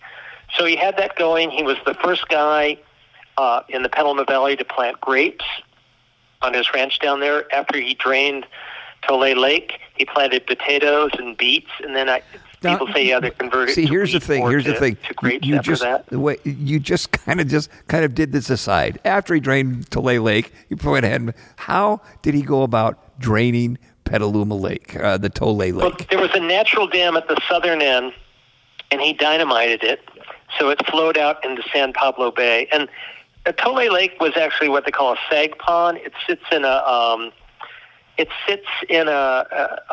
fault line where water collects. So there are natural springs that feed it, and there was a creek, a Tole Creek, that fed into it. And so it was just naturally dammed there in this kind of fault line indention. And when you're up there, you can really see it. So he just blew up the natural dam at the southern end of the lake, and it flowed out in the San Pablo Bay, and he drained it. And then he got frustrated, apparently, with the way his potatoes were growing around the lake, and he thought the lake bed would be more fertile, conducive to growing good potatoes. And did he own that property that he blew up the dam on? Oh yeah, he owned 8,000 acres. His property went all the way to Sonoma from the Petaluma River there. 12.5 square miles. Yeah. Imagine that. So a major player, and like you're saying, Jim, that he just didn't get any recognition during his lifetime. He certainly got a lot of recognition, but not in the history books. It's just it makes you wonder. I guess he didn't have close proximity to the ones who were writing the books, or maybe he wasn't a part of the popular aristocracy of Petaluma. Those big five. He was German. That's one problem. And the aristocracy on D Street, no knocks against them, were Protestants from New England, from New basically. England. And that's Yeah, the how they thing is- all... They went to the same churches. They went to the same fraternities, the Oddfellows Lodge, the Masons Lodge. It was a really close clique. And you won't find... I found like 3 Irishmen in that clique, and that was it. But as I say, the Irish were pretty much segregated out of that. There were no Italians. There were a handful of Jewish merchants in Petaluma. That's a really interesting group of people, too. Yeah, it is. We didn't talk about the other murder, Tom, Isaac Diaz. I think one of your favorite murders. You know what? It is one of my favorite murders, and Let's talk about that. because I have such a bad taste in my mouth every time. Every time I hear someone call this a chicken town, and Isaac Diaz actually, Isaac Diaz was a big part of that. John, would you fill us in with that one? Well, the Lyman Weiss story is tied into the Isaac Diaz. So. Yes. And I've just found some interesting information about Lyman Weiss coming from Adair Lara Hay. So Lyman Weiss came here from Canada as a young man because he had health issues. He was in medical school back there. He went to see the dentist. The dentist was named Isaac Diaz. He was a Jewish man here in Petaluma. And as a hobby on the side, he was inventing chicken incubators, egg incubators. And he'd come up with a really good incubator. Now, the incubators are out there, but no one had really figured out sort of the magic, the secret sauce yet. And he had one. And so Weiss apparently had fooled around with incubators himself back in Canada as a young man. And so they kind of hit it off, and they started working on Diaz's incubator. So Diaz was a very cultivated man, too. A lot of the Jewish merchants were very much into theater. They started in 1870 when he was here. He was one of them. They started the first theater in Petaluma, which we call the Opera House now on Kentucky Street. Yeah. It's where McGuire's Pub is located. Yeah. And that was the main theater from 1870 till 1904 when the Phoenix, then the Hill Opera House opened up. And the Jewish merchant group of which he was part, and the professionals, they had the Petaluma Literary Association, and they were very much into theater and culture, and that's why they started that particular theater. So, very intelligent, cultivated man. He went out with this incubator to the state fairs and whatnot, and Weiss was sort of his partner at the time, but when you look at all the documentation, the state fair, the incubator's always listed under Isaac Diaz. So and he had the patent to it, and then he put Weiss onto the patent with him at some point. They were going to start this incubator company. So Isaac Diaz goes duck hunting down the Petaluma River with his buddy, and they separate at some point, and Diaz is in the little rowboat with his shotgun alone, hunting in one part of the slough, and he puts into shore somewhere. And apparently, as the story goes, he's reaching to get the gun by the barrel end, and there's something that the trigger gets hooked on in the boat, and the gun goes off and blows his head off. That's basically the story. Now, there's a lot of suspicion about how he died, how that would happen. But what happens after that is Weiss essentially takes full credit for inventing the incubator. And Weiss was a very entrepreneurial guy. Nothing against Weiss, but it wasn't his invention. But he claimed he wrote Diaz out of the story. Yeah. And then he was really good at marketing and promotion, and the incubator took off, as we all know.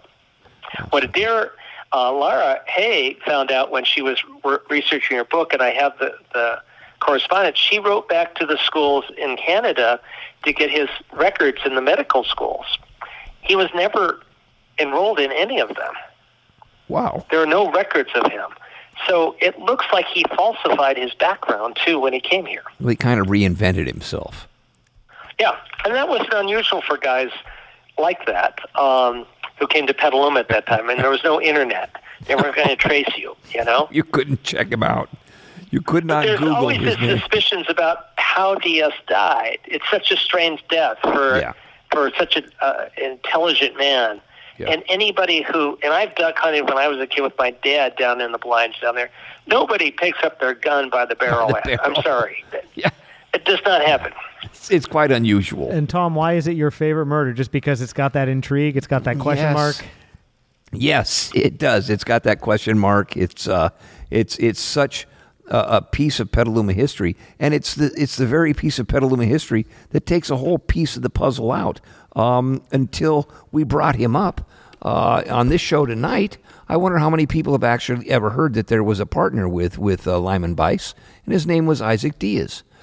And quite frankly, he might have been the one that invented the incubator that turned Petaluma into the egg capital of the world for a period, which is why everywhere you look in this town, you're bound to see a picture of a chicken. Which, Yep. gee, I think that's the sad thing we didn't talk about. I mean, I think getting beyond the chicken legend is really vitally important. yes, As we've talked about in previous episodes, the Rivertown era is extremely rich. yes, But one of the, I think, fatal flaws in Petaluma's history is that we've had this gold mine mentality since the very beginning when people came here. And we followed these kind of booms and busts. And California was susceptible to that, but especially Petaluma. And from the very beginning, we went through just one monocrop after another. And it started with potatoes. That was the first monocrop. An Irishman brought some potatoes here and planted them out in Bodega and Bloomfield, and we became the potato shipping town. That all crashed once they exhausted the soil. They overproduced. Then we went to this huge wheat boom. Everybody planted wheat. Even if they had a dairy ranch or anything, they took all the cows off of it and planted wheat. That boom lasted to the 1880s. That's how the McNairs made their money. yeah, And then McNair's brother had a hand in manipulating prices, and that whole market crashed. And then we were looking for the next boom, and chickens came along. These incubators, because of Bice and Diaz, 1890, come on the scene. And McNair didn't want to become another monocrop. He warned against just becoming a chicken town. He wanted to build a factory town and diversify. Yeah, and no one would listen to him. And instead we went full in on chickens. And the chicken thing, went through essentially the Depression, and everything crashed. And then, after that, the dairy industry crashed, which was sort of secondary to chicken. So we've always been in these booms and busts in Petaluma, and it's still this gold mine mentality that goes on here. and that's how we ended up being and the next big boom was to be a commuter town back in the late 50s and early 60s. This was, I remember at the south end of town, the sign said, "Welcome to Petaluma, Northern California's fastest growing community." And we were being designed to be the bedroom community of San Francisco in those days. And here we are. That was the boom. Yeah. And you were right in it. Your dad was part of that, the whole where- Del Mar development. You bet. Whatnot. That's why I'm living in Petaluma. A key player there. Yeah, he was. And that's, son of a gun. And that's correct. I think all of us, Petalumans are usually ended up in Petaluma because of whatever boom they were attached to, I guess. That's exactly right. That's a very good insight. It's true. I think it'd be fun, Tom, in like 10 years for you and I to sit down and do an episode on your dad and do an episode on my dad. Okay.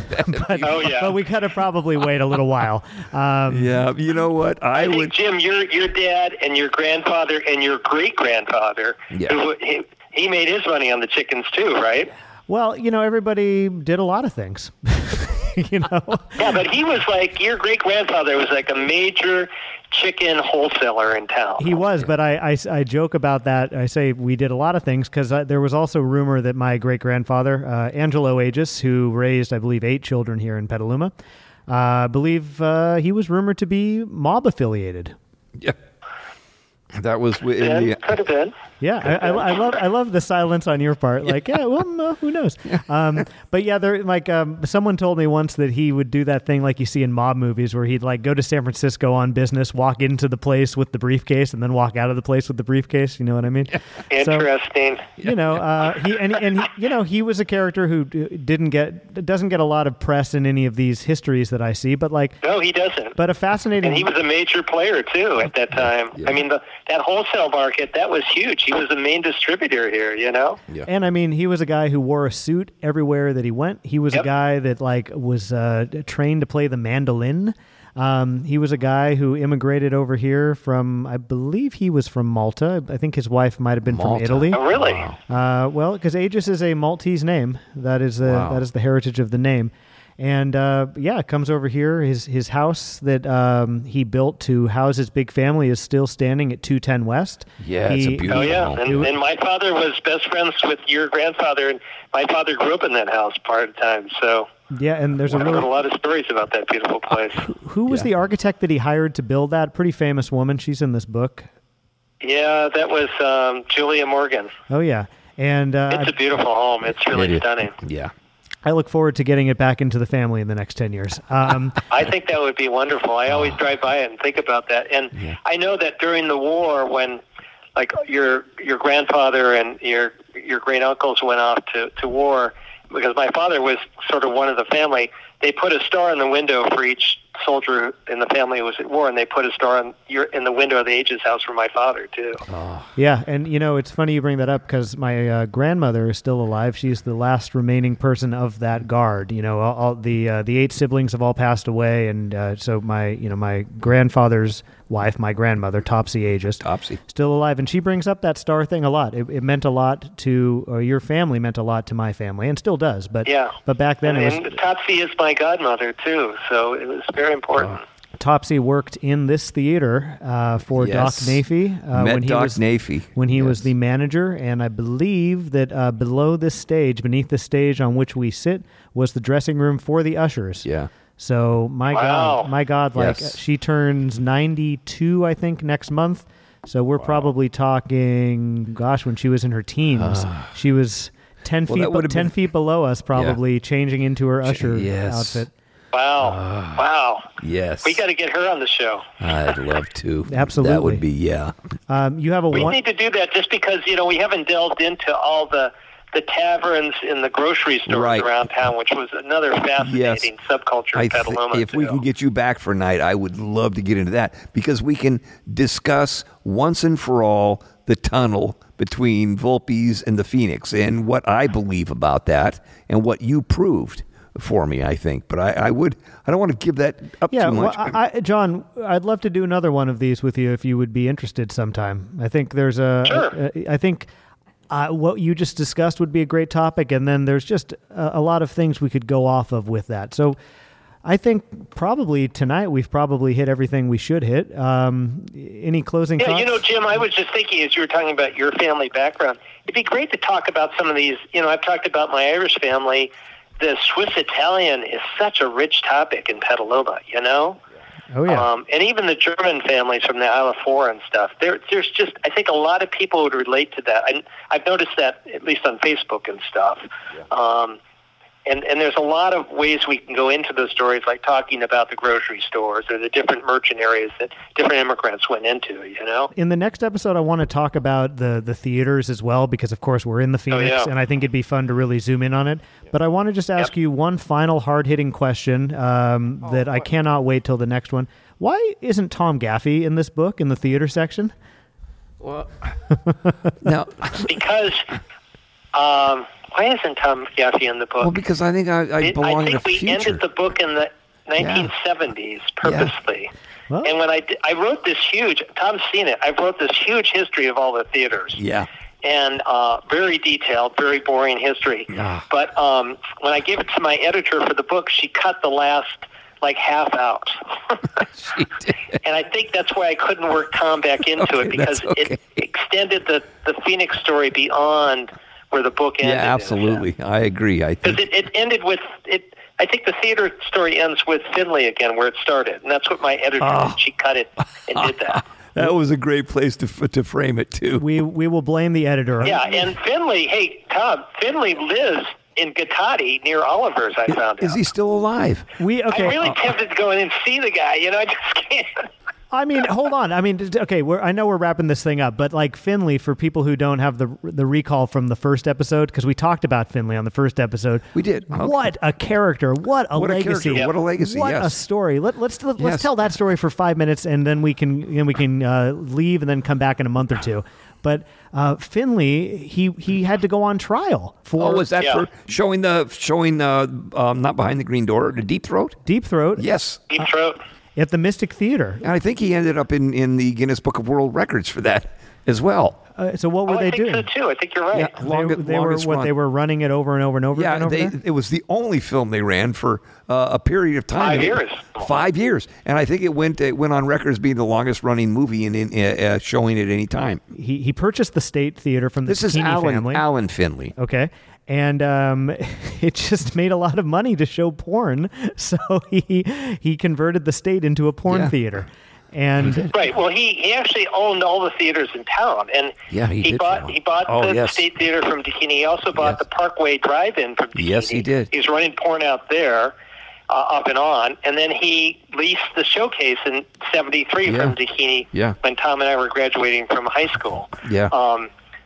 And I found ads in the old Arguses where he was running porn on the weekends and stuff at the Showcase. I guess he was. Which is this building for anybody who doesn't know that. It is. It was. Yeah, the Showcase is the Phoenix Theater, and this was. I think my last night in the Showcase. I grew up in this building, and I worked here through junior high and high school. And my last night in this building, just before we graduated, we were trying to. Mr. Finley was pretty sure we were going to try and pilfer some stuff out of here, and if we had determined that what we would do is probably, and so to that end, he parked out alongside the theater on Washington Street. In those days, you could park on Washington Street. So he had his car parked close to the box office so he could see the opening doors, and he just parked there and just was watching the building. So what we decided we would do, should we have done that, was lower the things we wanted out the window of the projection booth. And I'd have to say probably a few things did get lowered. It was, that's one of my last views of the Showcase Theater. This line with pieces of equipment being lowered out the window of the projection booth and absconded down the street.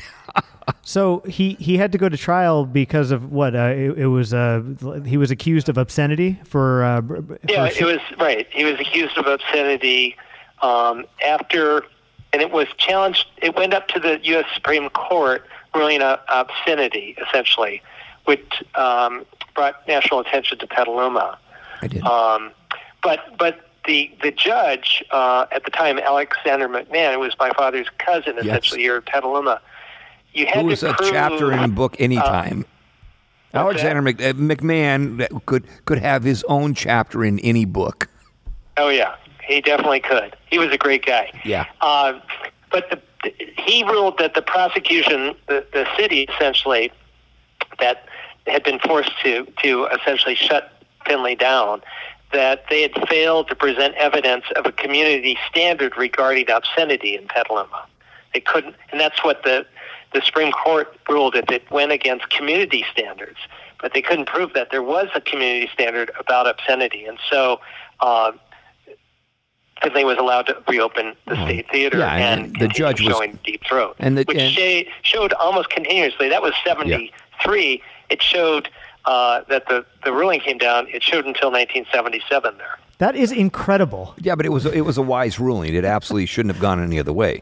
No, not the ruling. Oh. The fact that you could go see Deep Throat any night of the week over at the Mystic Theater. So after the ruling came down, it was decided, this one church decided, oh yeah, is that the way it's going to be? So they parked outside the Showcase, or the State Theater, and took pictures of the patrons coming and going. They were going to publish these pictures. We know what you're doing there. We know what you're watching. We're going to let everybody know that you're watching this stuff. Well, I can say this is, when I was in high school, I had a job working for Finley, changing the marquee outside the State Theater. And when Deep Throat was running, I'd have to, on Tuesdays, he usually changed second feature. I mean, Behind the Green Door ran for a long time, but there would be other features, and I'd always have to change the second feature. I'd have to go into the theater and down one of the little side rooms to get the ladder and bring it out at the theater while the movie was going. Finley would only allow me to go in at a certain time every Tuesday night, so I only saw like 5 minutes, the same 5 minutes of Deep Throat every Tuesday night. Wow. When I was getting the ladder and taking it back in. But I'd also often seen the same audience members in there. Well, the internet didn't They came exist back back then. repeatedly. There was no internet. it was a movie you could see There was over no and over internet.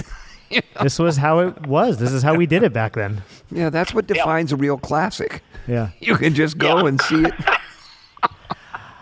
Well, I think that's going to be our third Petaluma episode, folks. John, thank you so much for joining us tonight. Well, thank you for having me. It's been a pleasure as always. Look, the book is called On a River Winding Home: Stories and Visions of the Petaluma River Watershed. And boy, it's a fun perusal. You can spend a whole bunch of time with it. This was John is one of my favorite writers, but I've always said sometimes I think he mires himself too much in fact. This particular book. And I have to say, Tom is the guy who says, never let facts get in the way of a good story. Absolutely. In this case, John has got the perfect combination of fact and story going. This thing is a great read. If you can get your hands on a copy of it, it's a great book. Yeah. And Scott's Thanks, Tom. pictures, Scott Hess's pictures are, whoa, incredible. Oh, they're great. You got to wonder where his mind comes from to come up with such beautiful shots of Sonoma County, where his inspiration is coming from for some of this stuff. So the book is currently sold out of its first printing, and there will be another printing later this year. But as we all know, the world is in upheaval and everything is slowed down. But John, the people at some point, if normalcy returns, will be able to buy a copy of this book. Is that correct? Yes, hopefully by next year, I hope. So we're working on it. All right. Well, we have just completed our discussion of Petaluma during another historic moment, honestly. Yeah, in Petaluma. This and in the pandemic country. that's going on In the world. is happening right now. And John, one more time, thank you very much. Thank you. And let's do it again. Say hello to Definitely. Lori, All right, Lori guys, and Henry. take care. Stay healthy. You too. Bye-bye.